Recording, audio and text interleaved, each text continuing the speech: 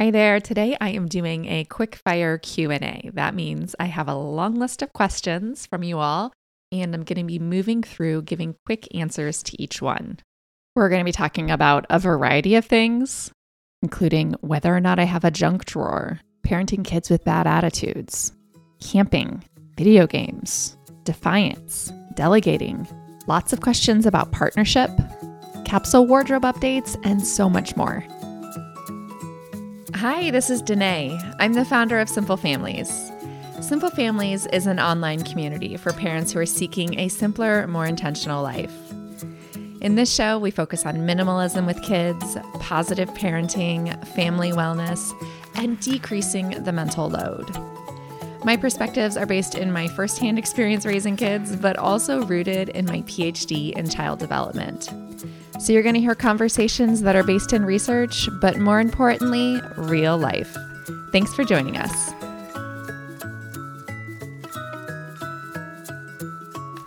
I'm so glad to have you here today. This quick fire episode will hopefully be fun, but I do want to say that many of these topics warrant a longer conversation. If I mention anything today that interests you and you'd like me to go deeper on, send me a message on Instagram or by email. I'd love to hear from you. I'm going to be covering a lot of things quickly. So if you feel like I've left some things out, that's why. I also want to add that some of the things I'm talking about here might not resonate with you. I always invite you, take what works for you and leave what doesn't. We are allowed to disagree on many different things, and we can still be friends. For anyone who is interested in joining Simple Families Foundations, which is my A to Z approach to simplifying and living more intentionally with family, I wanted to tell you that I'm running a special offer the first week of May. People always tell me they want to be able to plan in advance to budget for it. The special offer for the first week of May is $147. That's a 40% discount on the regular price, and you'll get some special bonus offers too. And that includes a brand new tour of my new, smaller house. I know there's a lot of people who have been interested in seeing what it looks like to downsize. So you'll get to compare. You can watch the tour from my previous house, which was much bigger, and our current house, where we're living smaller. To find out more about that, you can go to simplefamilies.com/foundations. And in the first week of May, I'm going to be running a special offer for that with a few bonuses and the brand new house tour. Without further ado, let's get started on some questions. My first question is, do you have a junk drawer? I do not have a junk drawer. I had a junk drawer, blah, blah. Not a drunk drawer, a junk drawer. Try saying that fast. I had a junk drawer for most of my life, but as I've moved towards minimalism and having fewer things, I've gotten a lot better at putting things away where they go and throwing things away when they need to go. And if you've listened to my episode on messiness, simplefamilies.com/episode 235, you'll know that this doesn't come easy for me. And I find not having a junk drawer or other places that accumulate clutter, like a drying rack in the kitchen for dishes, that was another one for me. Not having those places forces me to put things away and to throw things away in the moment rather than letting them accumulate and deal with them later. So getting rid of my junk drawer has definitely forced me towards more immediate action. I want y'all to know that I've had to record this like 6 times because I keep saying junk drawer. Life without a junk drawer is possible. I promise. Now that I don't drink anymore, I also don't have a liquor cabinet. So I guess I don't have a junk drawer or a drunk drawer. Anyways, this joke is probably funnier to me than it is to you. Next question. Any advice on parenting a 6-year-old girl with a frequent bad attitude? Eye rolling, talking back already. So negativity and bad attitudes can be very triggering for us as parents. I remember, I think I was this kid actually, my mom saying to me, "Don't get an attitude with me." And me thinking, well, you're getting an attitude with me. So I'm going to say, first and foremost, making sure that we're modeling what we want to see in our kids. So if our kids are getting an attitude with us and then we return an attitude right back to them, that's the brain wiring that we're really reinforcing there. So how do we reflect the words that we want them to say? Let's say you're about to take a family bike ride and your daughter says, "This is the worst. I hate family bike rides." And you get down on her level, make eye contact to connect with her so she knows you're really there for her.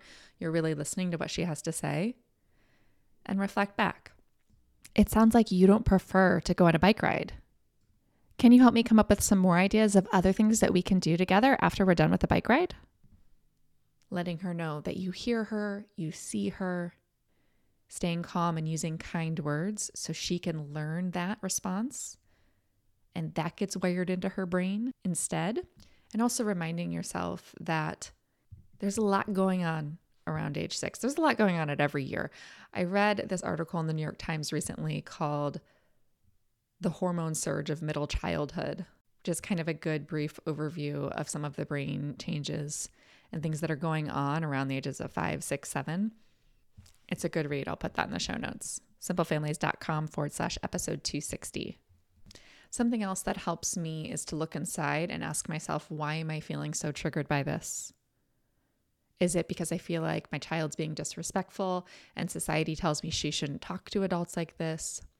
Is it because I feel like she's unhappy and I should be providing more for her and I'm responsible for her happiness?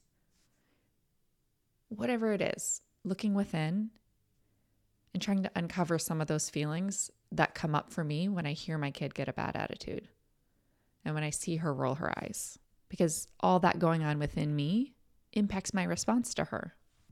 Next question is how to night train. It's super difficult for my kiddos. So there are lots of schools of thought on this. I would definitely suggest that you go back and listen to my recent episode on bedwetting and accidents. That's simplefamilies.com/episode 253. And there we talk a lot about bedwetting and accidents. So if you've already potty trained your kid and you're continuing to have bedwetting and accidents, listen to that.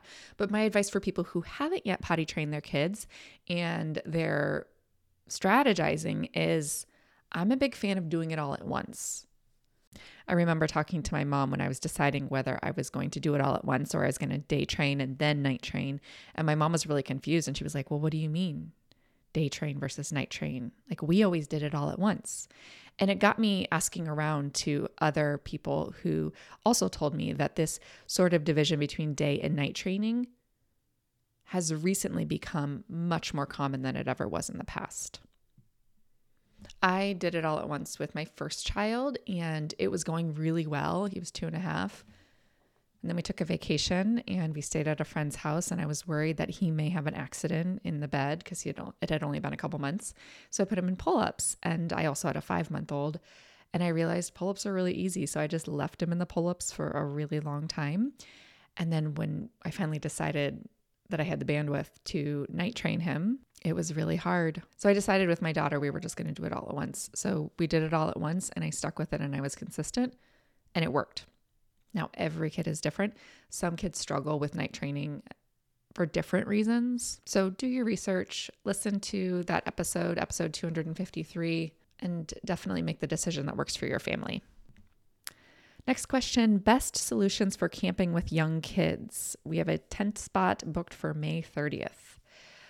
So I would start small, start with one night. A problem that I've seen is that if you have a kid that doesn't go to sleep easily in a tent, they may be up late and they might not get a good night of sleep. So if you plan a big day the next day, you might be setting yourself up because you might have some really sleepy kids and you're going out trying to take a 5-mile hike and it feels like a big mess. So I would start with one night, see how your kids do, see how they sleep in the tent. They're probably going to be up later than normal. My kids normally go to bed at 7, but I would never try to put them to bed at 7 when we're camping because that would be futile. They're overstimulated. They're in a new environment. They're in a tent together as opposed to being in separate rooms. There's so many changes going on. Now, once the newness of it wears off, so if you go several times and the excitement over sleeping in a tent isn't quite so strong, you might find that they settle down easier, especially if you've had a big active day. So if you're planning a really active camping trip, I would say get them really active, take the long hike before you have to sleep in the tent. That way they'll fall asleep a lot faster. And then just realize that it's probably going to take them a while to settle in, especially for that first time. After that, especially if you continue to go with some frequency, the newness of the tent will wear off. They're probably going to settle in a little more quickly. Probably. No guarantees there.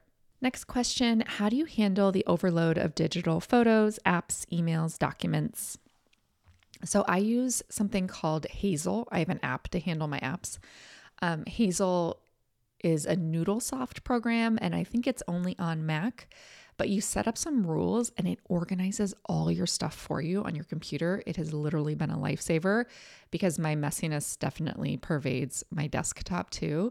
I'm the kind of person that has in the past had a desktop covered in icons of all sorts and been unable to find anything.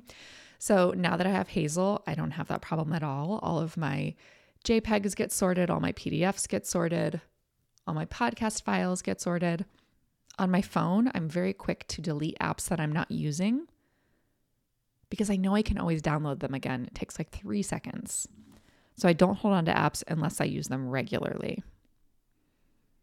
When it comes to photos, I have a shared photo album with my husband, and we add our very favorite pictures to the shared album. And we've been doing this for several years. So we just kind of have this ongoing album that we're building together, one single album of our favorite pictures, and we store them all there. We use Apple products, so it's an iCloud album. That album is automatically sorted by date and even location, so it makes it really easy to pull up pictures when I'm looking for it. I don't feel the need to break it down into other subcategories. It's just one album of all of our favorite, most important pictures. All right, capsule wardrobe updates and how to downsize before a move. So I have fewer clothes than ever now, and here are a few things that have helped me. So generally wearing darker colors allows me to wear things more than once. I recently got a pair of light jeans, and this has become more apparent to me, the importance of this, because my light jeans, I find I have to wash like every other day. So in general, darker colors lead to less washing and more wearing for me. Also leaning towards things that are easy to wash, avoiding dry clean only. If I have a lot of dry clean only clothes, I find that I'm afraid to wear them because I'm afraid that I'll get them dirty and have to get them cleaned again. So they end up just sitting in my closet, which results in holding on to a lot of clothes that I'm not actually wearing. Avoiding things that wrinkle a lot, that need steamed or ironed. Generally keeping easier to maintain clothes. In particular, things that are very durable and can hold up to a lot of washing. That way we can have fewer things that we just wash more often with ease. Things that we can grab and go and still look great and feel great. So low maintenance clothes, that's really important to me. Also making sure that I'm keeping clothes that are suitable to my lifestyle. When my kids were really young, I found that dresses just didn't work for me because I was down on the ground all the time. So pre-kids, I had a ton of dresses. Post-kids, I found that I was rarely ever wearing dresses, so I downsized almost all of my dresses. I'm kind of slowly bringing dresses back into my life now because I'm not down on the ground crawling around as much. So thinking about that, how do the clothes actually suit the life that you're living, not necessarily the life that you want to be living? Next question. My kids are so defiant. Please help. So this is obviously probably not something I can really cover fully in a quickfire Q&A episode, but I'm going to say that kids who are just straight up defiant may benefit from a more authoritative approach to parenting, which means giving them more options, more choices, letting go of some of the control. Because often, their defiance is related to a power struggle. It's a reaction to them feeling like we're trying to control every aspect of their life. I'm in the process of developing a new program, Parenthood for Partners, Partners in Parenthood, Parenting for Couples. I haven't decided on the name yet, but I'm hopeful that it's going to be out this spring. And it's really focused on finding this joint, unified approach to parenting. Finding this common ground in the middle, the authoritative spot. So many of us were raised by authoritarian or sort of quote unquote dictator style parents. And by default, we take on a lot of these characteristics with our own kids. When I see partners parenting together, usually there's always at least one partner with these tendencies, sometimes two. And what happens when you're parenting with this quote unquote dictator style, you do what I say because I said so approach, is you may have a kid that's a rule follower that marches to the beat of your drum in a straight line, does what you say. But you also may have a kid or two who is defiant and who resists everything that you say. And which kid you have is less dependent on you and more dependent on who they are inherently. When you think about what is the opposite of defiant, you might think obedience, which is kind of that authoritarian mindset. Either you're listening to me or you're not listening to me. You're doing what I say or you're not doing what I say. But I think the opposite of defiance, what we really need to strive for, is cooperation. How do we develop this give and take? How do we give them some control over their lives? How do we empower them to make some decisions over themselves while still keeping them safe, while still setting boundaries and limits? All right, next question is, other than gardening, what is something that you want to do, but now is not the right season of life? This is a tricky one. So I think I would like to travel for work. So I would like to do more speaking engagements and live workshops, maybe retreats, that kind of thing. But I really just hate being away from my family. So, okay, I should clarify that. I do not like being away from my family and my kids for long periods of time. But I do like being away from my kids every day for a few hours while they go to school and while I work. Just putting that out there. Just in case anyone listening also benefits from a little break, maybe every day, maybe occasionally. No guilt in that. I talk about expansion and contraction on the podcast a lot. I have an episode on it, episode 233, simplefamilies.com/episode 233. And I do benefit from expansion and contraction from my kids. I think all of us do, and it changes as they get older and as we change and grow. Okay, I'm going to take a 60-second break for a message from today's sponsor, and then I'll bring you a few more questions. The sponsor for today's episode is Pandora. With Mother's Day upon us, it's not easy to express such a profound relationship, especially because your connection with your mom is stronger than words. Finding meaningful, thoughtful, clutter-free gifts can feel overwhelming. If you asked my mom, her favorite gift that we've given her for Mother's Day was one that my siblings and I came together on. We bought her a Pandora charm bracelet with a charm that represents each of us and each of the grandchildren. It's one that is built to last and to add on to. In fact, there was just a new grandchild born in the family 2 weeks ago. So he's going to be getting his own charm now. I encourage you, thank the mom in your life for always being there with a sparkling gift from Pandora Jewelry. Go to us.pandora.net/family to start shopping or find a store near you. Again, that's us.pandora.net/family. All right, next question. How do you deal with anxiety around your child being different and how they will cope? So in our house, we talk a lot about differences being good and differences being things that make each of us special and recognizing the differences in others. I think we can inherently classify differences as bad, so our kids need to hear us doing otherwise. There's a series of books that I really like. They're called SEN Superpowers. I'll put the link in the show notes. They're written by Dr. Tracy Packiam-Alloway. I hope I'm pronouncing that right. But her description is that the SEN Superpower series celebrates the positive traits associated with some of the common SEN, special education needs conditions. Boosting the confidence and strength awareness of children with those conditions also allows for understanding and positivity among their peers. So they have a book about dyslexia, one about anxiety, one about ADHD, one about autism. And these books don't define the disorders for the children, but instead they show a bit of the challenges and then also the quote unquote superpowers. So I really like these books because they can help us as parents and help our kids see these brain differences as strengths and find the positives in them, which sometimes is hard to do. Now I realize I'm just assuming that you were talking about special needs when you said, how do you deal with anxiety around your child being quote unquote different and how they will cope? But the truth is, there are lots of ways to be different.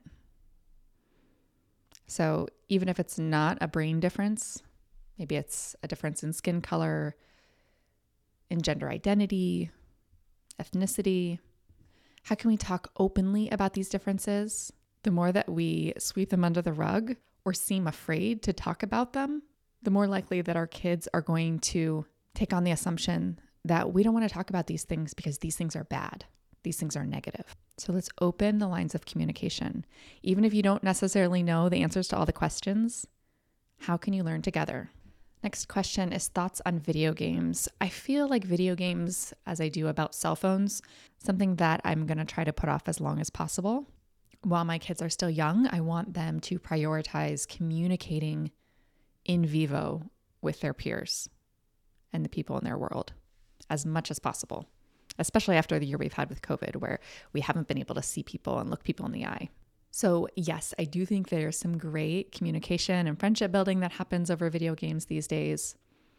The same with cell phones and texting and that sort of thing. But for as long as I can, I want to prioritize my kids socializing in real life, in spoken word.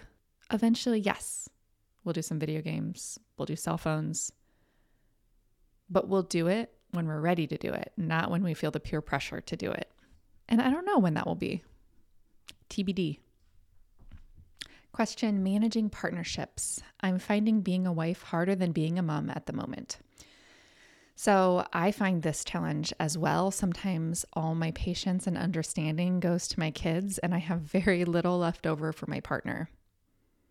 And I think asking this question is the first step in making change.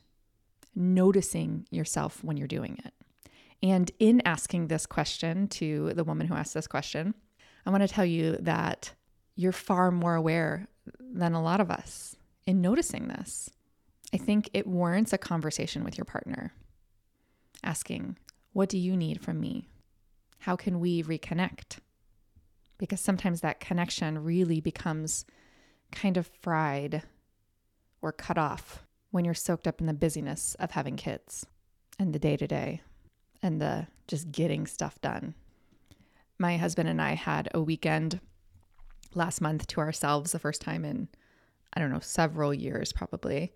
We left the kids with my parents. My parents are newly vaccinated, and it was really good for us. I will say that when we came home, things kind of went back to normal, and we've kind of resumed all of our regular routines. So if you do that, if you take some time for your partnership and it's great and you enjoy it, and then you find that you come back and life goes back to the same way it was before, you're feeling disconnected again, don't feel like that was time wasted. I feel like that time spent together serves as a reference point to come back to encourage us to do it more often, to spend more time together, to make space for each other, to look each other in the eyes, to reconnect. Because sometimes those things have to be things we do consciously because they can slip away in the chaos that is parenthood. All right, how to train your children not to break everything in your home. Thank you. So get them out of your home. If you have kids who are breaking a lot of things, they probably need to get outside. They probably have a lot of energy that they need to get out of their systems. So giving them more movement, more space to run, more room to breathe, so they're less likely to try to meet those needs indoors.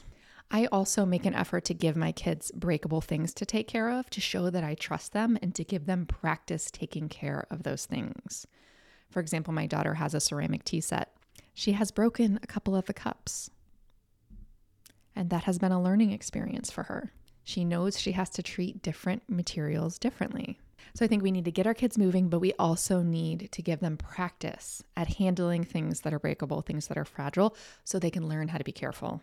I know sometimes the tendency is to just clear out all the breakables, take away anything that they can get hurt on, take away anything that they can shatter. But how do we make space for them to actually practice taking care of those risky things too? In a safe way, of course. And always keeping in mind that accidents happen. I break stuff not infrequently, and I am very grateful that no one shames me for it because I'm a little clumsy and it happens. I shattered the screen on my iPad a few months ago and I had to pay $500 to have it fixed. And I was so upset with myself. But I reflected on how upset would I have been with my kids if they were the ones that had broken it. But it was me because it could happen to me. It could happen to them. Sometimes accidents happen. Next question is, how is the hearing aid trial going? It might be too soon or personal, but I'd love an update. So we are doing a 2-month hearing aid trial for my son who has some auditory processing and attention challenges. And what the hearing aids are programmed to do is to not amplify noise, but instead to decrease background noise and increase the sound of the person speaking to them. This is really new technology. It's intended for kids that struggle to hear in background noise but have normal hearing. There's really not much research to support this at this point. It's just something that we're trialing to see what happens. So my answer to this is the verdict is still out. I'm meeting with a researcher next week to talk more about this. My son's feedback so far is he likes wearing them in school, but he does not like wearing them at home. I would assume that probably has something to do with there's a lot more noises going on at school coming at him from all different directions, whether it's the AC, a fan, voices down the hall, a lot more background noises to filter out at school versus at home. So I'm not sure whether it's something that's going to be permanent for him or not, but it has been something really interesting to learn about and to consider. Question is ideas for what you can delegate to your husband. Some of us have an easier time delegating to partners than others. We talk about this a lot in the mental unload. So there are a few reasons for this. One might be the person delegating may have a need to control a lot of the factors, so it's hard to pass off tasks when there's a very specific way that you want things done. And on the flip side, the person who is getting delegated to, the delegatee, may have a hard time remembering the things that you need them to do and prioritizing the things that you need them to do. A general rule of thumb for me, if I'm trying to delegate something to my husband, is I have to be able to write it down simply. If it's something I can make a bullet point of and pass off to him, it's much more likely to be successful than if it's something I have to write like 2 pages of instructions out. If I have to write 2 pages of instructions out, something I'm trying to delegate, I probably have some high need to control this circumstance, and I should probably just do it myself or reevaluate the need for this task to get done in this particular way. Do I need to be a little bit more flexible? Do I need to compromise more in order to get the support that I need? Because sometimes those are things to consider. So when delegating, how do we simplify the thing that we're trying to delegate? Ideally to a bullet point, maybe 1 or 2 sub bullets, but no more than that. All right, last question, tips from transitioning from 1 kid to 2. I will say that I had a harder time transitioning from 1 to 2 than I did from 0 to 1. And the biggest difference for me was really in my partnership. So with baby number 1, we really joined together and just kind of fawned over this new addition to our family. We had a lot of time and space to do that together. But when we added a second child, it was more divide and conquer. So I felt like we were moving in 2 different directions. Often it meant my partner taking the toddler and me taking the baby. So for us in our relationship, I found that going from 0 to 1 really brought us together, and going from 1 to 2 separated us. So that was something that I had to be aware of. How do I nurture my partnership and stay connected when the dynamics of the family are changing? All right, so I've covered a lot here. I hope some of this resonates with you. If it doesn't, leave it. Take it or leave it. The things that I do with my family and the way that I live may or may not resonate with you. And that's completely okay. Doesn't mean you're doing anything wrong. Doesn't mean I'm doing anything right. If any of the things that I talked about today you'd like to hear more about and you'd like me to dive deeper into, send me a message, either an email or a message on Instagram. I'd love to hear from you, because a lot of these were big topics that I responded to in a very short period of time. As always, thanks for tuning in. If you've enjoyed this episode, give it a screenshot and share it in your Instagram stories and tag me. I'd love to see it. Thanks so much for tuning in, and have a good one.